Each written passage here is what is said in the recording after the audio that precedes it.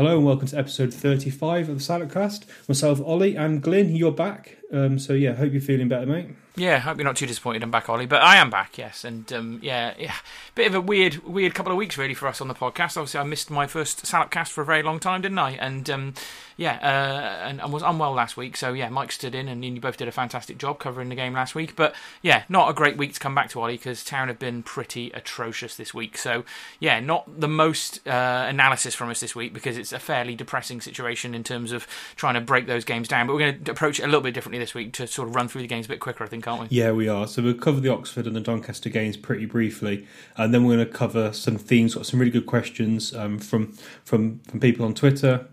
Done a bit of analysis on some of the recruitment and minutes played and a few things like that. And then, we'll look ahead. We'll also look ahead to the remainder of the season as well, do a bit of review of the last 6 games and see how many points we might get. So, we're going to be as brief as possible on these Oxford and Doncaster games because, let's be honest, it's pretty grim. But let's start with a positive, mate. So, unfortunately, obviously, the Gaffer's had COVID about 3 months ago now. So good news, he's had his first vaccine, so that's really positive. And we're told that he's getting stronger, he's doing exercises, building up his strength. And Brian said there maybe even be a chance that he might come and watch a game before the end of the season. So that's good news, isn't it, Glenn? Yeah, it's continuing his recovery. I think adding to the good news we had previously about him coming back. So I hope he gets back as soon as possible, like all Town fans, and seems like he's on that road to recovery. Personally, I'd like to have not seen him come back. I'd like him to take the extra recuperation time, and come back a little bit later next season, start next season into pre-season, and just make sure he's right, 100% right to not let some of those longer-term COVID issues affect him into next year. But I don't know, the way we're playing at the moment, I feel like it's forcing him back a little bit, Ollie. He won't want to see us drift like we have done these last couple of games. He'll want to come back and stand on that touchline, even if he's not really 100% ready to do it, just to stop the little bit of a slide we're kind of hitting now, I guess. Yeah, fingers crossed we would be okay. But yeah, I know what you mean. We're not mathematically safe, are we? So that's probably going to be playing on his mind a little bit. So yeah, fingers crossed the Gaffer will be back soon, and fingers crossed next season he can be ready for pre-season. Like, I literally cannot wait for Matt to start posting those summer pictures of the Gaffer organising and doing his stuff on the training ground, which might give you some hope that we might actually be able to score a goal or two. So yeah, can't wait for that. Well, if those photos show Rakeal Pike front and centre, I won't be overly excited, Ollie, because we probably won't have recruited like we wanted to, but I suspect not. Yeah, it's always a good time of the year, isn't it, when the rebuild starts? And I think, as we move on towards the end of this podcast, past these 2 games, the rebuild is potentially, for most fans now, a lot of fans want this rebuild to be significant now, don't they, rather than just tinkering around the edges. It was already going to be pretty big because of all the people out of contract, but I think even people who are sort of under contract are maybe coming under fire as well. So yeah, it's going to be interesting, Ollie. And I suppose in terms of, we talked about it being a bit negative this week, in terms of the results, and I've just sat and watched the Grand Prix. I haven't watched any Premiership football today, but the breaking news from sort of Sky Sports on my phone pops up, and it seems like a European Super League heads towards a more likely scenario week by week, doesn't it? And now our top 6 teams in this country have signed up to it, which seems a very distant thing from Shrewsbury Town, doesn't it? At the end of the day, but the long-reaching impacts of something like that on English football and a club like ourselves are staggeringly vast, and a concerning moment in, I think, English football that we really need to pay attention to, isn't it? Yeah. Teams like Man United and Liverpool now are not football clubs for me. It's just a brand. You might as well have, Coca-Cola, wear a Coca-Cola t-shirt or a KFC t-shirt, because that's effectively what you're supporting. You're supporting a franchise, a club that's sometimes on the stock market, owned by a billionaire. You're not supporting a football club. It's just a brand. What they were trying to do here was trying to leverage and get more money from the Champions League, because that's what all these guys are in. They're trying to reduce competition, stop events like Leicester and Atlanta and Ajax happening in the Champions League again, and try and make it a closed shop. So I just pray that these clubs like Liverpool and Man United just leave English football, and then we can reset. And maybe there'll be less money, but we just pay less wages. I don't really. It's absolute fallacy to suggest that more money now doesn't mean the football's necessarily better than it was like 5-10 years ago. So I'd much rather watch a Premier League where you've got teams like Leeds or Sheffield United or a Leicester or Everton fighting for the title. You might have 4 teams in the last few weeks fighting for the title, rather than there isn't title races anymore in England. To say that the Premier League is competitive is an absolute fallacy. No, I think that's a good summary, Ollie. I totally agree with you. If it's going to happen, I don't want them playing any part of English football. I don't even ban don't their want them players to playing say for England, to be honest. Even if that makes, like they did with the rugby, even if that makes England less competitive, I think just everything we can do to try and when they've gone, they can stop the threats and we can reform English football. So I think I've said my say on that. I think my view's quite clear. I think it's good. I think that it seems from the initial responses that the Italians, the Spanish, the French are all kind of signed up to the same level of thinking that they'll ban people from their domestic competitions. So it's good there's a bit of unity there, but who knows what will happen when push comes to shove, and I really don't like the idea of it. And it's fundamentally, a European Breakaway Super League does not give Shrewsbury Town or any EFL teams solidarity payments. That money is going straight into those clubs with very little, share between anyone outside the Super League. For all its ills in the Premiership, we do get some crumbs off the table. I'd rather some crumbs off a table than the table being moved into a different galaxy. I'd rather go the other way. Just let them completely go. Like they can.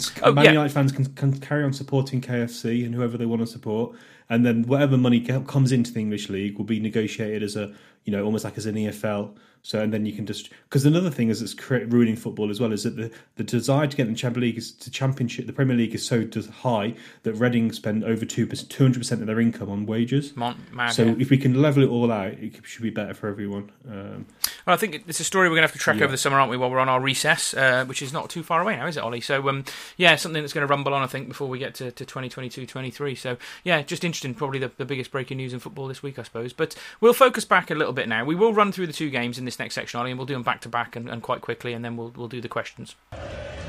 Flicked on towards Laurent, who's made that his. This could seal it for 3-1. Laurent, can he finish? No, he can't. Akinabere, he can. Salford hopes are dashed in stoppage time. So the first game this week we will quickly run through was a terrible night in Oxford, where we lost 4-1. Chapman got our goal, but they scored 4. Atkinson, Lee, Taylor and Long late on 77 to lose 4-1. We've got a pretty shit record at Oxford. Let's be honest about it, Ollie. We haven't won there since Boxing Day 2014, which I think I did go to. It's a long way. It's a long time since we beat Oxford, and we didn't look like beating them on this game, did we? So there we go. Let's go through the team selection before we get into this a bit of this game. But go on, who played, Ollie? So Sarsu's in goal again, the same back three that we've seen for a while. So Pennington, Ebanks and Williams. Love had came back from injury, and then we had the deadly trio in midfield, with Vela, Davis and Norburn, and then Albetta, and then Chapman and Main. So I think for me, takeaway, Glenn, from that was, do we have to have Vela, Davis and Norburn in the middle three again? Because between the three of them, like Vela's probably the most likely to do a forward pass, but Norburn hasn't got a forward pass in him at the moment, it seems, and Davis ain't much better in terms of being a playmaker. He's more of a bit of a battler. It was frightening. I can't remember the game. We did it the first time, and it was rubbish. We went on to do pretty poorly, and then I think it was the game Norburn got injured, and then things turned around, didn't they? But it was pretty clear those three as central midfielders is not the answer, and this game nailed it. I never, ever, ever want to see those three playing central midfield together again. It is the most negative, boring football, and Norburn's out of form now. I would go beyond saying he hasn't got a forward touch. I don't think he's playing very well at all. His form has completely nosedived, maybe since Cottrell's gone. And as a club captain, he offers absolutely no leadership. So for me, the three of them, Vela's had a reasonably good season, probably get player of the season. Davis has just come into the team and obviously played right back in the next game, which we'll talk about. I think of the three of them, the one that's letting us down the most at the moment, and we talked about this maybe last season a bit as well, Ollie, is Norburn. I just think it's a shame really where he's gone at the moment, and he's not out of contract. He's got no excuse. Yeah, he's doing that thing where he's tapping the ball on the top again, which is always a clear indication that he's got no confidence. And the number of times, particularly in the Doncaster game, he could have made a forward pass and he didn't. It's really, really frustrating. That's a theme that we're seeing at the moment. But again, there's another theme this week. So we actually started this game, I thought, quite brightly, but we never looked like we were going to score. And then, 13 minutes into the game, Oxford have a corner. We don't really get too worried about corners at the moment, or should I say we weren't. Corner comes in, a rare set piece of goal against us, poor marking, and 1-0 down. And Oxford are absolutely flying at the moment. They obviously thrashed Accrington Stanley. That came into mind as soon as I scored after 13 minutes for me. Yeah, they got 6, didn't they, the game before? And as soon as they got 1, I thought, where's this going? Especially as we would need to score. This could be embarrassing. And it did. To be honest with you, this result went on to be embarrassing. It's funny you say about corners. We obviously haven't had too many problems conceding from corners over the course of the season in general. I would say that's been a positive. But when you're playing 3 unit centre-backs, you shouldn't really be conceding many from corners. But talk about patterns over the week, really, because I think these are the things to cover is our ability at attacking corners is shocking at the moment. It's been shocking most of the season, but we had a fair few corners against Oxford, not as many as maybe other games, but against Doncaster on Saturday, I think we had like upwards of 10, maybe 13 corners, and I don't think we threatened from one of them. Yeah, 9, there you go. Okay, Chapman so was woeful. Utterly woeful. Yeah. Like, we thought that bringing Chapman in to take set pieces would be an improvement on Wally's awful front man headed away corners. In general, they've been so bad, haven't they? And so, yeah, just something I've noticed this week. Something, again, if you can or should be able to eliminate some of that by coaching, and clearly we're not having Cottrell around and him not being able to get into them at the moment with the corners, maybe as a part of it is that. But, definitely a massive area of weakness, set pieces at the moment. Yeah. So, we were lucky that Taylor kind of fluffed his lines. Norberg loses the ball in midfield, and Oxford nearly score and counter, but then they scored again in this half. A cross from the right, really poor marking from Shrewsbury, a bit of deflection, but it caught us out. But it's really weird, it caught all our players out, but all their players didn't. SARS had absolutely no chance, poor marking from Williams. And 2-0 at half time, not ideal. Second half starts, a good bit of play from Shrewsbury, actually, probably the best moment at the highlight of the game from Shrewsbury's perspective. Vela out to Ogbeta, a deep cross, knocked down from an Oxford defender, so not great from his perspective. Chapman does a really good bit of controlling, and then a good finish there. So that was a decent bit of play there from Chapman. Yeah, not surprised it involved our 3 best players since Christmas. Vela, Ogbeta, and then Chapman scores. Christ knows where we'd be without those 3 players at the moment, Ollie, because I suspect it might be a little bit worse than the battling for 17th, 18th and 19th when I stuck in. But, that was about the only good moment in the game, wasn't it? And, you always think once you get back to 2-1, there's a chance, but Oxford just took another step forward, didn't they? And obviously scored a couple of goals in quick order and put the game to bed, really. And I never really felt like we were in much... I don't think we created any big chances between our first goal and their third. I don't think there was a moment where we could have got level, was there? So nothing that really stood out. And to be honest with you, we don't create all that many good chances anyway, do we, at the moment? So it was a matter of time until they got their third, wasn't it? Yeah, we just we don't. If the opposition score first, the game's not over, but pretty much over. The chance of us coming back to win is pretty much nil. I think we've done it against Sunderland. That's about it. This season, very poor. I did have a laugh, though, during the game when I felt quite bad for Stu Dunn and Mark Elliott over the last couple of games when we've had these really bad performances, because it's part of their job to kind of make it sound a bit better, I think, than it can be sometimes, because it's the local team and get behind them and all that. But I did laugh at half time against Oxford where Dunny was saying, well, we're trying to make it sound positive. Town have had a lot of the ball, and I went and had a look at half time. We'd had 36% possession, so there's trying to paint things in a slightly brighter colour than they were. But there were very few positives at half time, and as I say, they got the next 2 goals, didn't they? You can run through them if you want, or even once they got to 4-1, there was no positives really from the night as far as I was concerned. No, it was poor. So Love makes a poor decision. He tries to go past a man when he could just laid it off. It was really poor decision making. Norben got completely flat-footed and then just run past him, and then a super pass from Henry. God, I wish we had someone who could do a pass like that. And then Taylor smashes home. So 2 things we just don't have: someone that can actually make a decent pass. I saw you. Obviously, you were talking about BBC Shropshire there, Glenn. I thought Lewis Cox was overly positive about the performance as well on Saturday, okay. And he's always kind of raving about Chapman, but I haven't seen Chapman make a pass like Henry once in his time he's been here. Still no assists. Still no assists, and for a number 10, frankly, that's just not good enough. Yes, he hasn't got a striker to pass to. Potentially you could maybe argue that, but still it's not overly good. And then we conceded again from a set piece, so we lose our men during the flight of the ball. Header saved, and then Salah were too slow to clear the lines, and that was one thing that Cottrell did fix, didn't he, Glenn? We were much better at kind of reacting to things, whether it was penalties or set pieces. And then kind of sums up our game. Chapman fluffs his lines, he can't get a shot on, he actually loses the ball. Goss has a shot, then Chapman hits the post, and I think like their manager and our manager said that 4-1 kind of flattered them, but actually it probably didn't. They were efficient and clinical with their chances, but they thoroughly deserved a resounding win. Yeah, 4-1, 3-1, 5-2. Much of a muchness, wasn't it? We were definitely second best. We definitely deserved to lose the game. It wasn't something we could really take much out of it. And it started the question, didn't it, now? We're pretty much safe. 50 points. We can talk about the fact we lost 2 games this week, but, people start to come back to it. I mean, I said that it was an embarrassing night. I thought it was in terms of the level of performance. The last goal for me kind of pointed out more than anything. It was about desire, wasn't it? A battle in the box. It's loose. Who wants to scrap there first? Who wants it more? We were just left lacking, weren't we? And I think, there was an argument that you could say some of our big players that night, if you want to use the phrase on the beach or not, that's up to you, but they definitely didn't have their mind on the game as much as I think they would have done when we were doing that save ourselves run, where they would have run through brick rolls, they would have flew into everything, and they were just getting those little edges that were winning us those games 1-0. At the moment, they're so far off they were during that good run. It was bloody rubbish, to be honest with you, Ollie, and not a good result for me at all. No, not a good result. I really struggled for top 3 in this one. I went for Chapman because he scored a goal and he had that shot, and then Sarsic because he made a few changes. I didn't put anyone third because I don't think there was anyone warranted third.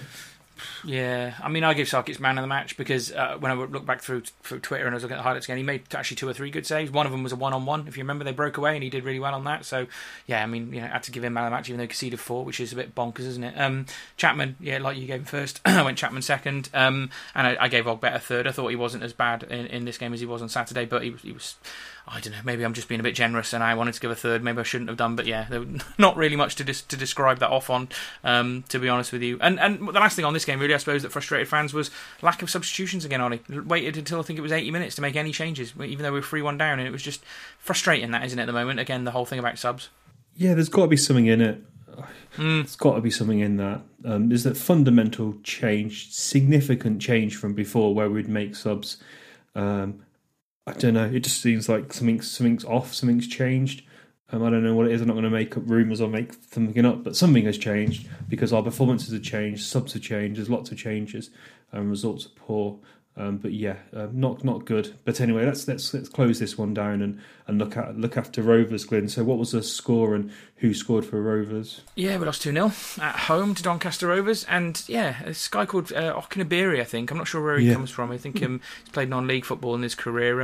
Good quality, to be fair. Sort of player I wish we'd go and have a look at next time the transfer window's open, but I suspect we wouldn't be able to get him off Doncaster. But he looked class, to be fair, the whole game. And yeah, he scored the first goal, and then Richards scored the second goal. So 2-0 loss at home to Doncaster, who, let's be honest about it, we haven't done any stats this week because it's all a bit depressing, but to say they were in a bad run, Ollie, would be an underestimate, wouldn't it? They are probably the worst team in the league at the moment in terms of form before they played us, and we could not have rolled the red carpet out anymore for them to kind of get off their bad run. And again, not a 4-1 loss, but equally poor result for me, this one, compared to the Oxford result. Yeah, as you know, Glyn often do that kind of pre-match thing, don't know why.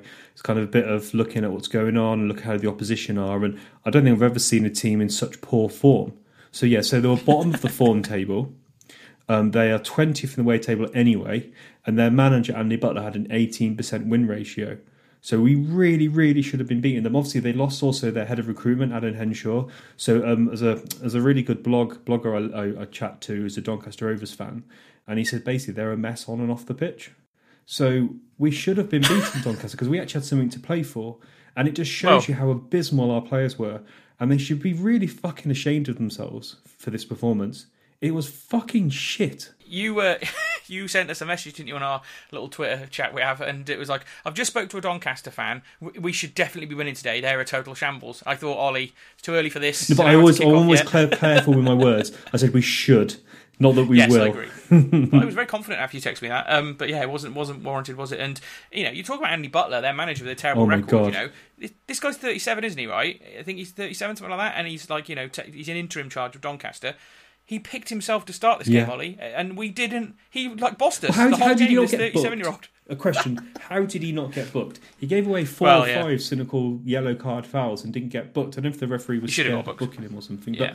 But anyway, just before we get into the lineup, there was the lineup was a bit different. So we had Ebanks, Landell, Williams, and Pennington into central defence, or better left wing back, Sarsic in goal. A new, I think this we up to like 11 or 12 now players that have played right back or right wing back for us. So Davis there, Norburn and Velo midfield, and then we had, everyone was excited about this, Worley and Chapman in the same lineup with Ado. But it's fair to say pretty much everyone, I'd say maybe a couple of players I thought probably maybe did okay. I thought Chapman, Davis. Let's do the top threes now, Glenn, actually. Let's do it all completely the way around. Yeah. So I put Chapman, Pennington and Davis. because I thought that I see you've got another man in there. I'd say, yeah, they're the only 4 players for me that kind of come away with any kind of, can have any, I wouldn't even call it pride, but shouldn't be utterly ashamed of themselves. Yeah, that's fair enough, actually. It's interesting, Ollie. I looked at your Twitter account earlier on before we started recording, and you gave Pennington.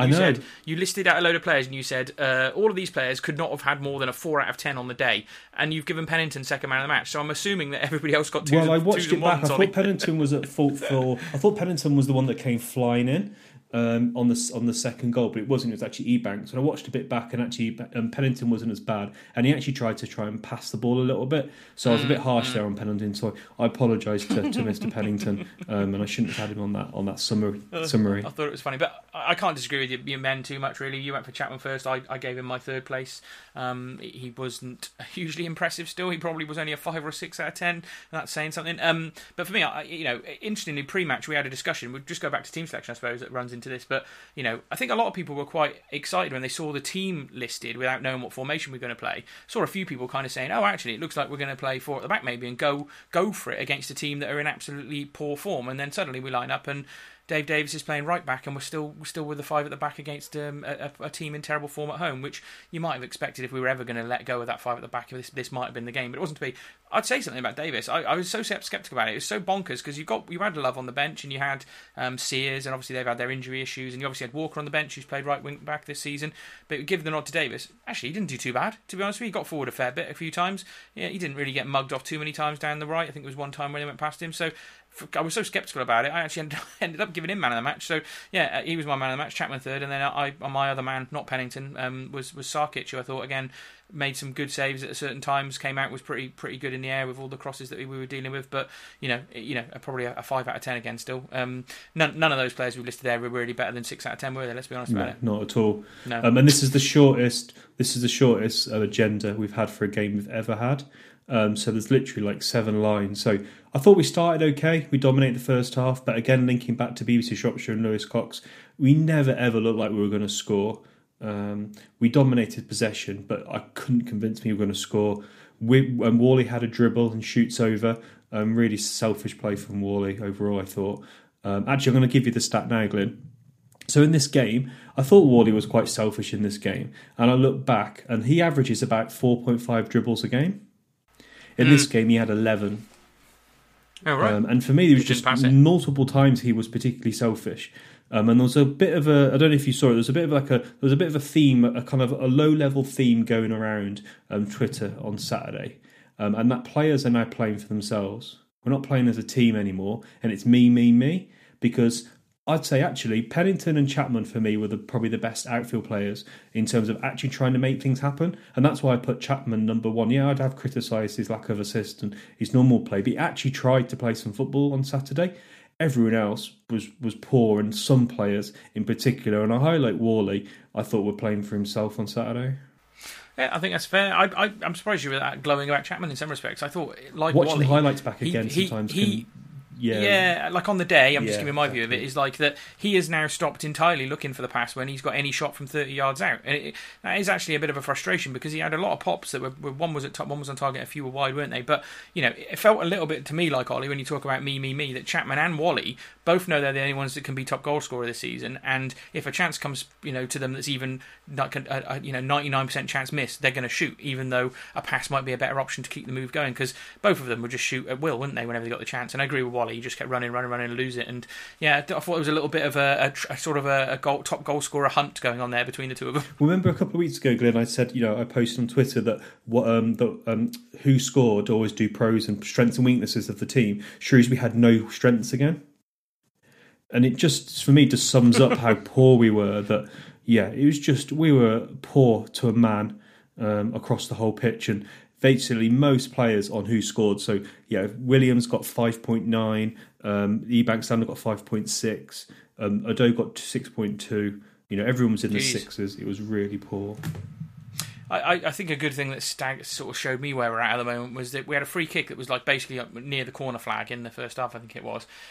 We line it up, we send everybody forward into the box, right? So there's a couple of centre-backs go up.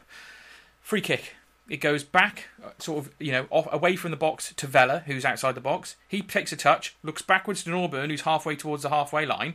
He takes a touch, it's an awful touch. He loses it, and they break on us. And I thought, hey, something like that. It's very poor, isn't it, to be letting them get chances from our own attacking free kicks, particularly when you send everybody up. Why you'd never put it in the box, God only knows. And we're not good enough to be able to craft clever free kicks. We can't even do it from the first point. So that kind of summed it up for me really. And I was going to ask you, Ollie, every time Faye's come to play against us, it just, I don't know, like things like this make us look like losing Faye was one of the worst decisions in the last 5 years in terms of a transfer policy. I know we've always talked about this, they wanted to make a bit of money out of it, didn't they? And we couldn't probably have kept him, but to have not tied him up to a longer deal or something when he clearly had a knack for scoring in this division was a massive mistake, wasn't it? If he'd been playing and he was like, right, you're our star striker and we're going to keep playing you until you get a championship move, whatever. And I'm sure he would have signed a contract. Like, no disrespect to Doncaster, I can't really imagine that Doncaster are offering him that much more money. So I'm sure he would have stayed, and he would have been a bit closer to London. I'm sure he would have stayed with us. But the fact is that Sam Ricketts didn't rate him because he's a bit clueless. And then also, he did that terrible thing where he just brought him on in extra time for no reason. Was it away at Bradford? And obviously that was the final straw, I presume.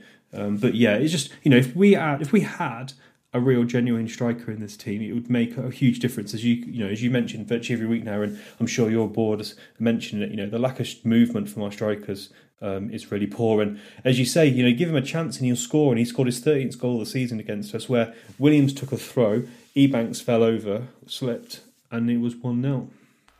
I wouldn't be surprised if all of our strikers, all the strikers we've got on our books, if you don't include Wally and Chapman because they're not strikers, technically they're not strikers, are they, at the end of the day? If you round up, all the goals scored by Cummings, Pike, Main, Clark, whoever strikers were this year, I think there's one I've just missed off the list. Between all of those strikers, they haven't scored 13 goals. There's no way. And Faye's got that many himself on his own. And I know it needs the service and all that sort of thing, but it just shows you, doesn't it, how many levels we are below on forwards. And there we go. And if we talk about forwards, we'll probably move on from this game fairly quickly, Ollie. But I have to say, and this is going to sound really harsh, and I've been hard on him this season at certain times, I thought that Daniel Ado was stealing a living at the weekend. He could not have affected a game less than he did on Saturday. All he does is hold the ball up and knock it back now. He has no impact on a game other than that. I thought it was an embarrassing performance from him. I could say it was about an embarrassing performance about a few of our other players, Norburn particularly, Wally as well, diving around all over the place, embarrassing himself. There was a few players who really wound me up, and I think it's going to. I don't know whether we've got a question about this later on about would you really be that sad to lose some of these players? For me, I wouldn't be now. This period is going to be pretty defining for them, and on the basis of this week, if you were playing for a contract or whatever, some of them have just talked themselves out of a deal, I reckon, because they've just not showed that commitment we still need and fans want to see. Well, that's what I put in my end of game summary. I was kind of like, turned the TV off as soon as I could, and then just went out in the sun and took the dog for a walk to a nice common area. Like a park area, and for me, if this was a game that they were trying to audition for a new contract or to be a part of the team next year, the clear indication for me is that they don't want to be here. And on players who had a shocker, Ollie, I want to mention this as well. The questions out there. What's happened to Rashawn Williams? The kid was great when he first came in, solid, strong. Wasn't the best passer, but did well enough on it, didn't he? He was solid like that. Would win headers, pacey, quick. His form in the last 2 months, particularly, has been shocking, and I don't know why. I listed a few things on Twitter. Is he just low on confidence? Has he got his head in what's going to happen in the summer, and whether he's already got another move lined up and he doesn't want to get injured? Is it the coaching without a manager? Is he a young lad that needed that day-to-day management from your actual gaffer? Is it the fact he's been played out of position on the left side more often than not when he's clearly not comfortable there? To me, maybe it's a combination of all those things. I find it odd that a player that was so exceptional for us for a good period of time is now been off his form for a very long time. Like Norburn comes off his form, but then he has a good 3 or 4 or 5 games, and then you think, there is something there. With Williams now, we haven't seen it for a while, have we? No, I wouldn't be surprised if Williams has gone. He seems a shadow of his former self. I think playing, his distribution's never been very good, and playing on that left side, I think, makes him really poor. And as you was going to mention here, obviously he comes off at half-time, doesn't he, for Walker, who starts well and then has a mare himself. So Walker came on, I thought he did all right. And then there's a really nice bit of play from Pennington. We passed it to Chapman, who does a really nice bit of 1-2 with Ogbeta and Davis. So that was a nice bit of play, but that was about it, to be honest. Then the second goal, Walker has his pocket picked. Ebanks flies in like a cruise missile, takes the player out. He misses the ball and the man, and then a superb finish from Richards. That was an amazing finish, to be fair. And And that was exactly how you knew it was going to happen, didn't you, watching that game? They were eventually going to put one of their counter-attacks together and they were going to kill us off. And that was exactly what happened. I think I tweeted it on like minute 60-odd, and it was bound to happen. They just had much more quality in those attacking positions when they countered, and that was it, really. But yeah, it was a really good finish. I thought he was great, that Richards, actually. Yeah, I meant to tweet it a couple of times during the game, but I got annoyed and found something to moan about. But yeah, I thought he was probably one of their better players during the game. Sort of player I hope we could look at trying to get a bit of that quality next year. But yeah, there we go. With no shots on target as usual, really, did we, during the whole game. And then the only real positive, if you're looking at positives, is Charlie Caton came on for 15 minutes and he got a 15-minute examination of what it's like to be a Shrewsbury Town striker. Go stand up there, lad. Run around a bit. No one's going to pass it to you. If the ball comes and you could control it, that'd be great. Other than that, yeah, that's all you do as a Shrewsbury Town striker nowadays. So he got a good education about how playing up front for us. Well, it's funny because you private message saying, has he touched the ball? And I said that, yeah, Walker had kicked the ball at him in the box. And I felt so sorry for him. You know, this is his dream debut and he's playing with that lot. And yeah, it's not fair that, like, you know, a lot of senior pros let themselves down in terms of his debut and didn't give him a sniff, bless him. He had 13 minutes or something like that and he didn't really have the chance to do anything, did he? No, it wasn't the Tom Bradshaw type debut at Crewe where he got those goals, didn't he, and changed the game. But let's be honest, at least he got a chance. He looks like he's ahead of Main and Pike in the pecking order, which is something I can fully get behind. I'd like to see a lot more of him. And, you know, hopefully that is a sign of what will happen in these next few weeks, that we won't see some of those players that are clearly not good enough, or not wanted, or are not going to be here next season. Let's give Caton a go. Let's get Barney a couple of games at right wing back once we're safe. Let's maybe play Sears at centre back and see if he can actually do it next season, Ollie. Let's, you know, maybe play that Lewis Dewberry that's been called up for international football and see what he's all about for a game or two. And why not? If they're going to play like they played this week, the senior pros, I've don't think it's harsh at all to start playing some of the young lads for a bit longer, because, you know, they'll try at least, I imagine, and at least they'll put the effort in because it means something to them. Yeah, no, definitely. So let's close this one off. So yeah, what did he say? What did the manager, Wilbraham, say? Assistant manager, he said, yeah, really good first half, but can't legislate for Ebanks Lytton. First half really good, but I don't quite believe him. Second half, more of the same. The message, we drove the game, but we couldn't get going and struggled in the second half. And then obviously he was talking about that Goss had a hamstring and Pike had a calf injury. And he said Charlie deserved the chance he can get. Looks like a proper player, good finisher and one for the future. And I was chatting to Lewis Cox quite a bit after the game later on and chatting about all sorts of different things. And one of the things that I said is I'd love to have a chat with Aaron Wilbraham over a couple of pints and a couple of pints of his system and get his honest opinion, because he's not going to come out and slate the players, because there's no real value in doing that, let's be honest. It's not going to achieve us anything. It's not going to achieve him anything. So, yeah, these platitudes are fine. Like, I can't blame the guy. But I would love to hear what him and Steve Cotcher would have to say. I'd love it if I could join one of their Zoom calls and see what they say, because I'd imagine it'd be pretty brutal. Well, we got Sam Ricketts on at the start of this season. Oh, you never know. We might if you ask your mate Brian the right questions, we might get to speak to Aaron. I'm not sure that old Steve will be ever wanting to come on the podcast, but you never know. Aaron's done podcasts before, and we might be able to get a chance to talk to him, Ollie. And if we buy a couple of pints, he's not going to say what we want to hear, though, is he? Or what we expect. Who knows? But, once the players are gone, he could slag them off for all we know. It'd be brilliant. It's awful, but yeah, let's close that game down. We've had loads of questions and some good stuff to tuck into. So let's close these two games off. Yeah, we conceded, 6 goals in a week, no points, nil points, and yes, looked. League table doesn't look good. Let's put it that way.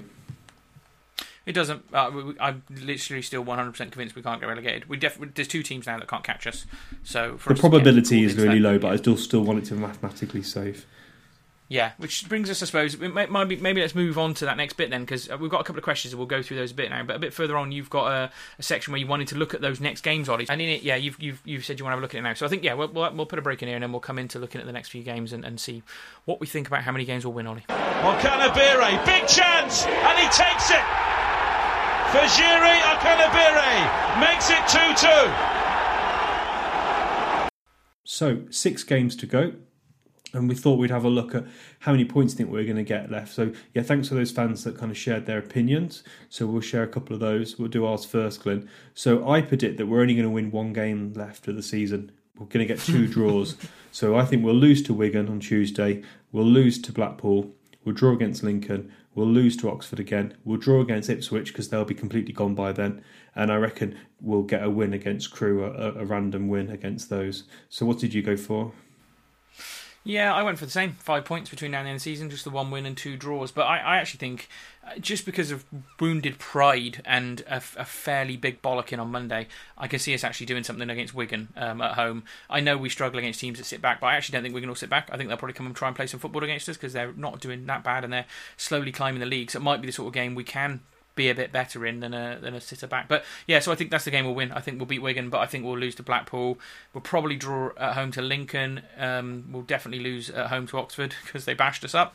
We'll definitely lose at home to Ipswich as well, I think, because I just think we're not very good against the big clubs at the moment. And I think we'll probably end up getting a point against Crewe on the final day in one of those dead rubber games, much like we played Coventry a few seasons back when it was nothing on the game, was there, and it ended up being 1-1.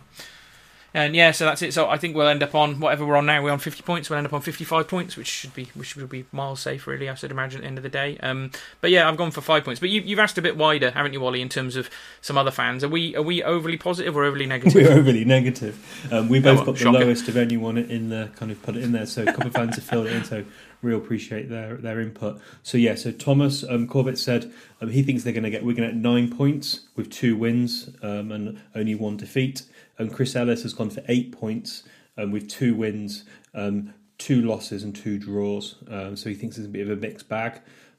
Kevin Nesbitt has gone for 3 wins. He's the most optimistic of all Shooter Town fans who've contributed to this. He thinks we'll beat Wigan, we'll beat Ipswich, and we'll beat Crewe. And then Andy Garden has gone for he thinks we'll get 1 win as well, but he's gone for 1 extra draw than us, Glenn, to give us 6 points, which. Yeah, League One is a bit mad. We have no idea what's going to happen, but I thought it was a bit interesting that should be enough, shouldn't it? 5 points or 10 points, as Kevin has put, will definitely make us safe. One point will make us safe, I'm pretty sure, mathematically, because I think we just need that 1 more point to not be able to be caught by, I think, the third team in the bottom division. And then if you look at Northampton's run-in, Northampton are not going to win every game between now and the end of the season. They've got loads and loads of teams who are up the top of the table that are fighting for something. Yeah. So I already think you can discount Northampton from catching us. And I think 1 point means that third from the bottom team can't catch us either. I can't remember who it is off the top of my head now. So I don't even think you need 5 points. You probably need 1 point to keep us safe. 51 points will definitely step this season. So even if we completely fluffed everything, we'd get a point somewhere along the line, won't we? So yeah, I mean, looking at that, there's no real patterns between which of those games people think will win. So it is just a bit of a toss-up, isn't it? You're kind of estimating things. I can understand why people think we might win 3 games between now and the end of the season, but based on the last week, I can't see it. But if Cottrell suddenly pitched back up for those last 2 or 3 games, I could see an improved performance again, Ollie. So very much dependent on what happens with the manager, I suppose. But thanks to everyone for their predictions. And thanks to Cal, not Carl, for the question as well. So he said some tricky games coming up until the end of the season, with most opponents having something to play for and Town seemingly half on the beach. How many points do you think we could get? So yeah, thanks to Cal for that. That led us into doing the getting those inputs from the fans. So that was interesting. Half on the beach. Fully buried in the beach, some of them, Ollie, I think. I think that's good. I mean, we've had a few more questions, haven't we? We had the next one really is on pitch dimensions, which is unsurprising because it comes from our old Andy Groundo, Andrew Muir, who used to work at the football club for years and helped co-edit the fanzine back in the day. So he said, Ricketts brought in the dimension of the pitch by 10 yards in length and width at the start of this season. This is a tactic used by poor teams to try and negate better teams. Wolves did the same when he played for them in the Premiership. Has this hindered Steve Cottrell? It'll be interesting to see the size of the pitch next season. So, yeah, bit of a hard one. I mean, what do you think about what the pitch might be next season? Do you think we'll open it back up and Cottrell might play some more expansive football, or are we going to stick with the close it all down and try and bore teams to death? I can't see that under Cottrell. Yeah, I'm not sure, because Sam Ricketts said that the dimensions that we went to was basically the same as like Anfield and a lot of other places. Now, I don't know the dimensions of all the other pitches, so it's hard to kind of say. But yeah, I wouldn't be surprised if Steve Cottrell opens it up. Try and take advantage of that extra space. I think so. It's hard to know how much of an effort that has. I mean, talking to Andy over the years, he thinks it can have quite an effect. If you're used to your own home want to play with wingers. Yeah, exactly. Yeah. So, we'll have to keep an eye on that when the next season starts. But, obviously Ricketts did it with a thought in mind about closing teams down. I suppose during his period, the wins we did get at home were always tight, horrible, clustered affairs, weren't they? Like Sunderland when we beat them. So maybe it did work in that circumstance, but it certainly didn't work enough, did it? That was a question. Thank you, Andy. I think we've had a few more, haven't we? So, Thomas, who gave us one of his predictions, was wanting to talk about the aim for next season, Ollie, because we're already sort of starting to cast our eyes towards that. He's put that he thinks this one is a write-off now, and that's not changed. But let's say next season produces a 12th to 10th place, but it's fairly dull. Should that be the aim, or the quality of football needs to improve? would you think finishing maybe 14th to 16th would be? So, before the recruitment's done, it's really difficult to predict anything about next season, isn't it, Ollie? But I don't know. Talking now, because Thomas asked the question, what are you thinking about next season? I'm really enthusiastic. Given how well Steve Cotterill has done in his time here, I'm enthused to think that we might be able to be on the coattails of the playoffs. Now that goes on the fact that are we going to be able to get a team together? Is the financial situation going to work? And all that kind of difficult points. But given Steve Cotterill's drive and his ambition, and obviously having Keith Burton as well, who's was with him at Bristol City when they did so well. He doesn't seem to have built a bad squad at Cambridge, who are top of League Two. Those guys give me some confidence that maybe we can push on and have something to get excited about next season. Yeah, I just, as a football club, you want to improve, don't you? And at the moment, it looks like this season actually will be one where we don't improve, because we finished 17th last year, didn't we, when it got called off? Obviously, the season wasn't finished, and we could easily have done what we're doing this season, which is just drift away at the end and finish a couple of places above relegation. But it doesn't feel like we've actually improved as a football team per se this season. And by the end of it, everyone's mostly a lot of people are out of contract, so we're not in a better position. So I do feel like after the Askey Ricketts era, I was kind of talking to someone at the weekend about this. It still feels a little bit like, even though Steve's been here, but because of him being away for COVID, some of this still feels like we're in the Sam Ricketts era. We are, aren't we? Yeah, it's not fully finished. No, we completely are in the Sam Ricketts era, which actually was kind of where my mindset was at this morning. So I looked at all the players that we signed in the summer. So in the summer we signed loads of players. So we signed Sarsic, Charlie Daniels, Josh Daniels, Miller, High, Clark, Fossey, Pugh, Zambarek, Iliev, Tracy and Pike. Now the really fascinating thing is that only actually Sarsic, Josh Daniels and Pike who are left. Oh, and Leon Clark, who isn't registered, but he doesn't really count, does he? He's not registered. So that is... He's definitely on the beach. That is... I'm going to swear again, so apologies to your mum, Glenn, but that was fucking abysmal summer duty. Not one of those players, only one of those players, Glenn, is in the top 10, and that's Sarsic. The rest are terrible. Mad. So you look at... You got players like Hyde play the average of less than 8 games. Clark has played the average of less than 7 games, and you add all his minutes up. Pike has played 241 minutes and we gave him a 3-year deal. So you're talking about legacy, Glenn. Yeah, the summer transfer window and also the summer preparation is huge. You can only say probably Matt Miller was a success and Charlie Daniels wasn't too bad. But you look at the rest and, my God, his recruitment was awful. And I'll be honest with you, Glenn, I did send this to Brian. And I said, if a manager ever talks about getting rid of a head of recruitment again, please think about this list. And I won't repeat what he said to me, but it was in good humour. Oh, well, that's good. Maybe we'll be going in a different direction again. But it's interesting because, when you look at that list as well, you've got to remember that 3 of them weren't technically summer signings, were they? They were post-summer, oh my God, this season started absolutely crap. Signings. Who can we get in at the last minute? And we find Charlie Daniels wants to get some football, Mark Pugh wants to get some football, and then they came in and did a little bit of a job at the time. And obviously Matt Miller was available on loan, wasn't he? So three of them were kind of extra things we needed. I mean, Scott High, some of these players who had it on loan, Zamburek, Iliev, Tracy scored a hat-trick in that one game, but not players who are ever going to feature up on the very highly on the best loan players we've ever had list, are they? So an absolutely awful transfer window. I think you would have to have some sort of disastrous summer to get anywhere near a bad transfer window this summer. Probably the worst. That's definitely the worst transfer window since we've been doing the pod, and probably. No. It's still not as bad as the 17-18 January transfer window. No, but January transfer doesn't count. I'm talking about the summer transfer window.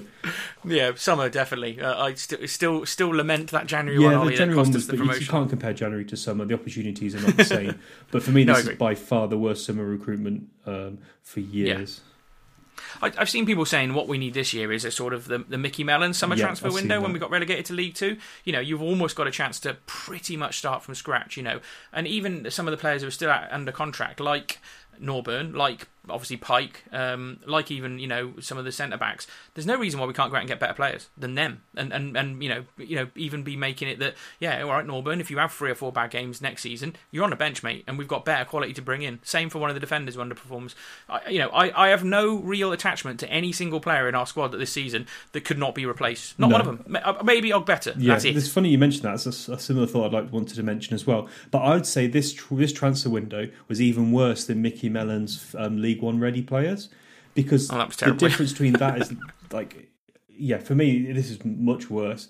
we've been saved this season because we've had Vela, which there were some Sam Ricketts signings, but when Adam Henshaw was here, Vela, Norburn, and Pierre, there, and then obviously the players who got in January with obviously without Chapman's goal, God knows where we would be, and obviously Obeta's contribution. So yeah, completely really interesting discussion. And actually, Glenn, let's have a discussion now. So you're talking about you don't care if anyone goes. I have no attachment to. I don't know what it is. Whether I'm just like just a bit of a miserable git, or just got no sentimentality at all. But yeah, Ogbeta would be great to see because obviously from our financial benefit. But I don't care if we get rid of any players in the summer, like even Sean Worley. I see some people saying, "Oh, we've got to keep Sean Worley." Why? Like, okay, he scored 8 goals this season, but he's not an out-and-out striker, and he'll be a year older next year. Would you let's put it this way: would you want to pay, good solid League One wages for Sean Worley next year? Sentimentality, I'd like to keep him, and he is our top goal scorer, and I think he's still offers something at League One level. My issue is that the only way Sean Worley's going to stay here is if you offer him a 2-year deal. He's at the end of his career, and he will want the security of 2 years. I wouldn't offer him 2 years. I'd offer him a year and hope that he finds that he's got his own attachment to the football club, and he could play here at League One level for another year, and it's slightly more attractive than, say, 2 years playing League Two football for Tranmere. I don't know. I'd think it'd be incredibly hard to turn that deal down, and that he probably would go. So the sentimentality of keeping Wally because of his history with the club, a 7th season, which is pretty rare at this point. He's had some massive moments for the football club. I'd like to see him stay, but at a role that is commensurate to where he is as a footballer now, I guess. And Ogbeta, clearly we've got to keep Ogbeta. And I actually would hope and like to keep Pierre over the course of the season, regardless of his injuries. Our best player. He's been the outstanding defender, hasn't he? But, and actually I'd add Ebanks to that. He has some shockers sometimes, but I think Pierre and Ebanks I keep at the back. But Williams, I wouldn't be fussed if he does go now. And most of the rest of them, no, I wouldn't be worried at all. Ado could go, There's got to be better quality than some of the players we've had. And at the end of the day, as much as we had that good run under Cottrell, a lot of that was down to Cottrell, wasn't it? He really got them going, sorted them out, and brought some players back up to an acceptable standard of football. But across the 38 games of the season, and league and cup games as well on top, these lads have generally, in 80% of games, underperformed and have not been good enough in this league. And so why not? Why not go full Mickey Mellon rebuild? Let's replace everybody that we can, move people on if we can, take that money, reinvest it in better things that Keith Burt might have for us, and just go again completely. It'll reinvigorate the fan base as well, won't it? We've got to get rid of the long shadow that Sam Ricketts has cost this football club. He's still hovering above us, isn't he, with this long shadow of this load of players that are just not good enough. And I think we really need to kind of sweep the board of it and go again. Yeah, but I'll be surprised if we could get rid of some of these players. Obviously, it's going to be fascinating to see what happens with the wages, where we see wage deflation. So players won't want to lose their contracts because they're not going to get as much anywhere else. So that's going to be fascinating. I would like to keep Josh Vela. I think he offers something. There was an interesting question which I've seen. We'll go off on this tangent now, that basically Vela and Norburn, but I'm not sure if it's completely true of Vela, but definitely true of Norburn, that those two in midfield, there isn't enough vertical passes to kind of create goals. Now, there's that catch-22. Well, yeah, but you put, I don't know, a really good number 10 in front of them, like, I don't know, Smodics from Posh, and then a Knock-and-a-Beery up front. Does that completely change the dynamics? Yeah, maybe it does, but still, I completely see where you're coming from, Glenn. No sensibility for me. And are Vela and Norburn, this is my question to you, Glenn, is Vela and Norburn solid enough to be a playoff hunting team? Yeah, in some respects, I would just have one of them. Make them be that main man in midfield that drives it on. And Norburn's kind of shown over the years he can't really do that. He can't take control of games at League One level. Vela has done at times. There's been a few performances this season where he has. So I agree. I would keep Vela. But if someone offered us a couple $100,000 for Norburn because he's got another year left in his contract, and it gave us the opportunity to go out and buy maybe some promising sort of pacey young lads to run alongside Vela and give him the legs, I'd be all right with that, to be honest with you. I'd much rather lose Norburn than I would Vela, which is mad, isn't it? Because he's supposed to be our club captain, and I don't know. We've had club captains where fans have fallen in love with them, and they've been that focal point of the club and have stood out, for their performances on the field as well as the performances off it. I know the man has been through an incredibly, incredibly tough time over the last 2 years, and you can't take anything away from that. It's mentally fatiguing, I imagine, to deal with the horrible things he's had to deal with, plus a career that's been derailed at times, let's be honest about it, when his form's been poor. He's had a hard time, and maybe he's the sort of player that needs a change as much as the football club does. So yeah, it'd be a shame because he've always wanted it to work really, really well for him, but I just don't think it ever has done, unfortunately. I think he'll be here next year.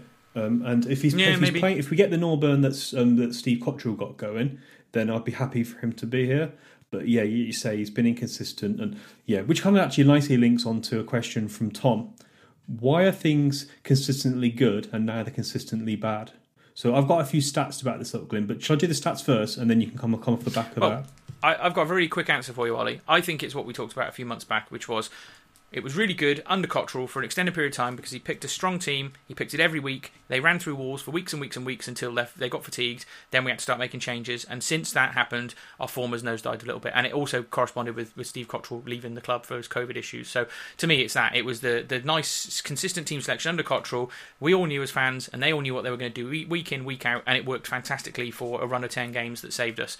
Outside of that, both sides of it this season, it's been inconsistent, hasn't it? So, yeah. So, the stats, what do the stats say? So, Sam Ricketts, again, this is just a beauty of a stat, 0.6 points per game in his 13 games. We won one game, we conceded 21 and we scored 13. Then Steve Cottrell comes in, 2.14 points per game. In those 7 games, we scored 8 goals, but crucially, we only conceded 4. So that's what you're talking about, Glenn. That's what you just referring to. And it's pretty much the same team week in, week out, wasn't it? Then COVID hit, and then fatigue and all that kind of stuff hit. And then I'd call it the Steve Cottrell work from home period, where we've had 20 games, 26 points, 1.3 points per game, which is basically lower mid-table. We've only scored 23 goals in 23 games, but we've only conceded 23 as well, which obviously includes the 6 we've had this week as well. So yeah, as you can say, there's been a huge drop-off with the manager not being there. Now, there's also the players and their contracts kind of going.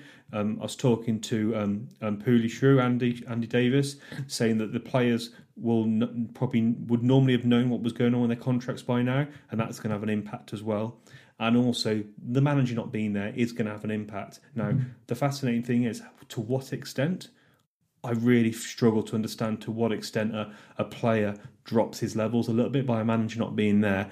But I think the stats are so stark that tells you there is a change. I think there's clearly an extent, though. What that extent is, we won't know, will we? But there's clearly an extent. I mean, it's backed up more often than not by them saying, well, they got to speak to Steve Cottrell at half-time, and those words at half-time invigorated us in the second half. Do you know what I mean? That's the sort of thing that shows me there's an extent, because if Steve Cottrell was there talking to the whole time, surely we wouldn't have had need for these sorts of words and, sort of motivating talks at half-time for the manager. He'd be there coaching him through the game. So it's massive, and it is unfortunate. While he was here, in that short golden period of the last, probably the best period of the last 2-3 seasons when he was here and we were on that winning run, it was amazing, and it saved us this season. Those 12 points, the 4 wins and the 12 points plus the 3 draws were key. 15 points in 7 games was massive, and that was it. And that was the only real good bit of the season, if I'm brutally honest about it. And so he came in and he did the job, really. At the end of the day, that's what he needed to do, and the rest of this has just been a long kind of winding down, hasn't it? With the odd occasional good result and the more often than not recently shocking result. So I think that answers the question. I always thought it was a consistent team selection, and I agree with the points you made as well. Loads of factors, that's fine. Loads of factors, but interesting discussion point. Yeah, true enough. We had a couple of last questions, didn't we, Ollie, which we'll be quick on. We had one from Tubes the Shrew, saying what realistic targets we would like to see the club go for at the end of the season. So we clearly did this last couple of weeks ago, didn't we, Ollie, where we talked about Pigott and a couple of other players. But I just thought it was worth mentioning he's chucked in Rathbone, I think is... Rathbone and Humphreys at Dale. I think you mentioned Humphreys, didn't you, when we talked about it last time? Quigley at Barrow. He was getting on a bit, Quigley, I think, but he's been a good goal scorer at the lower levels and might be one we want to take a punt on. And someone I've seen a lot of Town fans mention a few times, because I think he's out of favour at Millwall and obviously has been playing Championship football for a while, is Tom Bradshaw. I'd be alright with Tom Bradshaw coming back. He'd be a good little signing or something that would maybe boost fans up a bit more than a usual kind of striker kind of coming in. So I could get behind most of them, I think, especially Rathbone. He's Rathbone's the kind of player that... Yeah, it'd be interesting to see if a top level, if a Championship club or high level League One club, but if he's free, he's the kind of player that could play in that central midfield role next to Vela and be that real driving forward. I love the idea of him playing. He's one of those players that I really don't like. He's like a niggly pain in the arse, but when he's in your team, yeah, you'd bloody love him. And Tom Bradshaw, interesting you mentioned Tom Bradshaw. He's obviously 28 now. People obviously, Chris Hudson was mentioning about, you need some of those older pros in the club. He's 28 now, and he's also he's a Shrewsbury player as well. So he could maybe, he is a Shrewsbury lad. He was born in Shrewsbury, so he could offer a little bit that we lose with Worley. Yeah, no, I'd be happy with that, to be honest with you. And then Follow the Town added in Matt Miller, but I think we've done a lot of discussion about Matt Miller this season. I'd probably still add him back. That would be, if we can get him on a cheap contract, whatever, see how he gets on, it'd be all right. Be decent.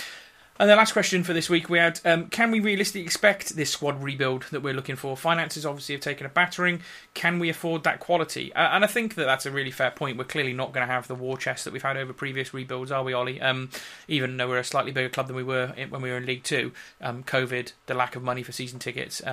And, you know, it's going to be interesting quite how much money we take in from season tickets this summer, isn't it? So can we really afford the quality for rebuild? Probably not for the quality of rebuild that everyone would like to 100% see. You know, we're not going to go out and bring in, 200 grand's worth of Grant Holtz this summer, but you've got to trust the guys we've got in now to see if they can find out better quality, who we're almost certainly not paying a huge amount of money to and was free. They're the sort of players that we're going to be looking for. Yeah, the finances one is key, and I always talk about this, and I always do it in the context of personal, individual financial situation. Completely obviously everyone has to make their own decision, but if the club offer us discounts. And the club, I've seen some clubs doing shirts and all this kind of stuff. For me, that's money that doesn't go on the squad. And yeah, it's really, really tough, and it sounds really cold-hearted, but sometimes you can't be a fan and a consumer at the same time and want to get a refund. So yeah, if you obviously, you could argue that we definitely haven't got the what we expected of our season ticket. In terms of the iFollow passes. And interestingly, on iFollow, you just we didn't notice Williams wasn't playing last week. There's no way that Steve Cottrell can get the same sense of the game and notice the details. And as he always talk about, he's a details man. So finance is going to be fascinating. Now, I think the crazy thing is, if the league goes as it does and the teams get relegated, there could be 8 teams, Glenn, that used to be in the Premier League, in League One. And I'm really worried that there's going to be this gulf between the haves and the have-nots. Some of these clubs are just crazily run, diabolically run, but they'll just throw money or debt at stuff. So you could have loads and loads of teams in League One, like Pompey, Sunderland, if they don't go up to obviously maybe Derby come down and Wednesday come down, and Wednesday are a basket case club, and then they could be spending crazy money and just put in share money and whatever. And then there's teams like Shrewsbury, Gillingham, and Stanley who are going to be sensible. And I really fear that there could be a gap. It hasn't worked out that way so much in recent years, has it? There's always a couple of them that seem to have a shocking season. Obviously, Bolton could come back up and they're ex-Premiership, but I wouldn't expect us to be, significantly worse off than Bolton after everything they've gone through. Season tickets and stuff, got quite a few, haven't they? Yeah. True, but depends what these clubs do, doesn't it? If our club doesn't do discounts to take the money in, others might do, and they might end up paying for it. So it's a very tricky conversation to have, and I think it's fair for us to put our cards on the table and say, look, we do a fair bit of stuff for the football club. I help the football club with stats now, and you do a fair bit of sort of. Well, I do a lot through the Sports Parliament. You talk to Brian occasionally about bits and bobs, and we've been sounded out for our thoughts on plans for season tickets, which are obviously not announced yet. And the football club, I will say, are trying their best to please and appease fans who might not have felt like they got good value this season, and also get as many season ticket holders back in that stadium next season to really roar Steve Cottrell back from his illness and take us in a positive direction. So I'm quite pleased with what they're trying to look at. These are ideas at the moment, nothing's finalised. I don't think we're expecting an announcement tomorrow, Ollie, but I think it will be I think it will actually be quite soon, mate. Oh, yeah, exactly. Well, okay, yeah, you speak to Brian, we're off the mark. But I feel like, there's been some conscious thought as to things they can do as a football club to make sure that we've got a competitive budget and also fans are happy. Because the last thing we want is a bit more of a competitive budget, 200 grand extra in the accounts, and 600 fans to stop coming because they've got pissed off. That's not what we want. We want the nice balance between that. And every football club has got to do it differently. And some clubs are not offering anything. Some clubs are being more generous, and that's up to every club. No, definitely. I totally agree with that.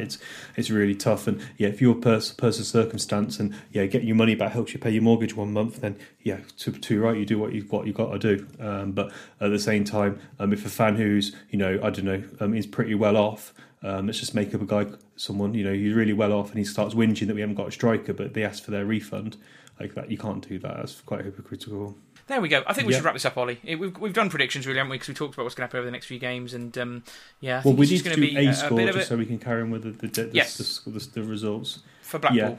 Yeah. So I said we'd lose to Blackpool. I think we'll lose 1-0 to Blackpool. It'll be a tight game. We'll probably lose it 1-0. I think we'll actually lose 2-0 to Blackpool because they're on a promotion hunt. Yeah.